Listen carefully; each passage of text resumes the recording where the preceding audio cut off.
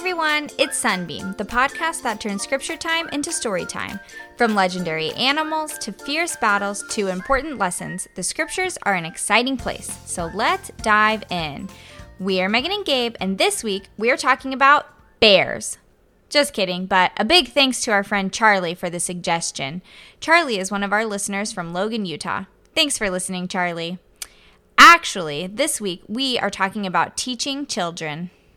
Oh, are we talking about school?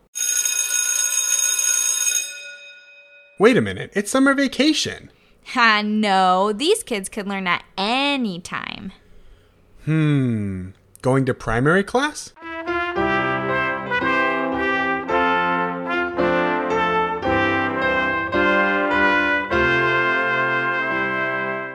Much closer. We are talking about learning the gospel, but it can be anywhere, not just at church.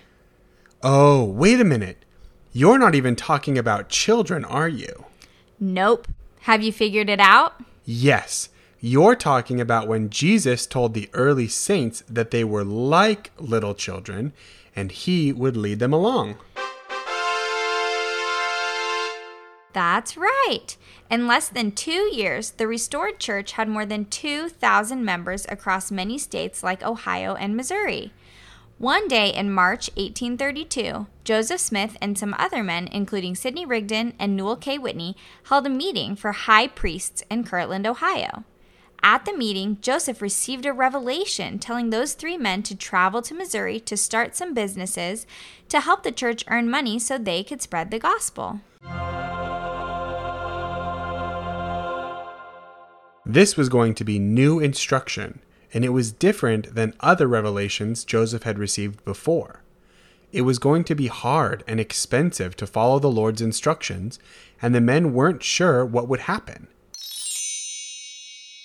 How do you think they felt? The Lord doesn't want us to feel scared, so he comforted Joseph by saying, "Verily, verily, I say unto you, ye are little children, and ye have not as yet understood how great blessings the Father hath in his own hands and prepared for you." Wait a minute, Joseph wasn't a little child. What do you think the Lord meant when he said those early saints were little children? I think he meant that they, and we today, have lots to learn. Grown-ups have learned lots of things. We've gone to school for many, many years. We've read lots of books and articles, and we've even studied the gospel for a long time. Little children are smart, but they just haven't learned as much as grown-ups because they haven't been alive as long.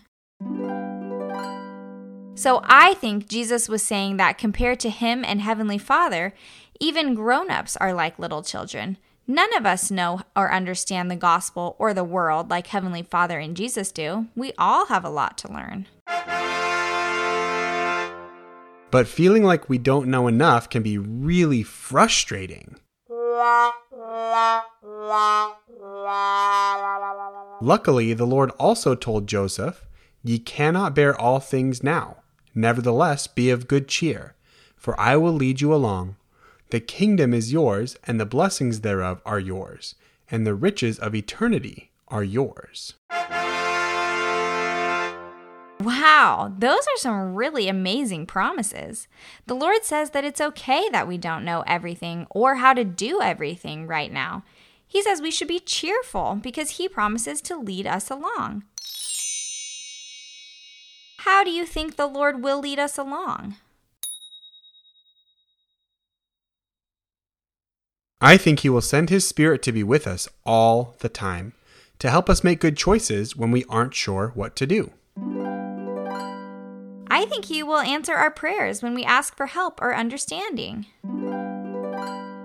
The Lord also leads us along through the scriptures and the prophets and our families and teachers.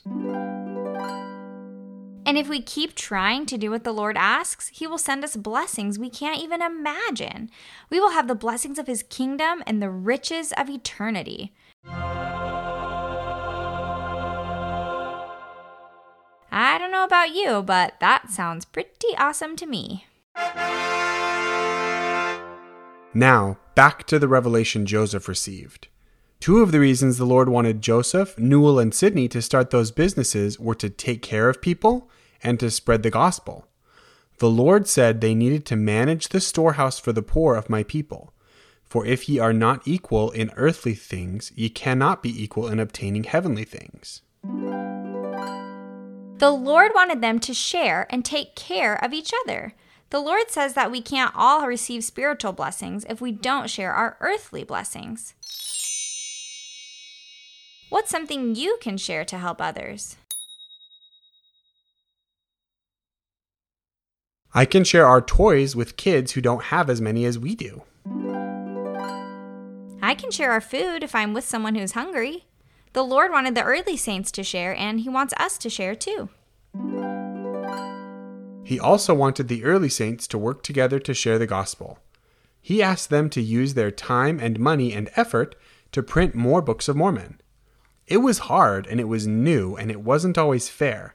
Some people were asked to give more money and time than others were. That's right. It wasn't easy.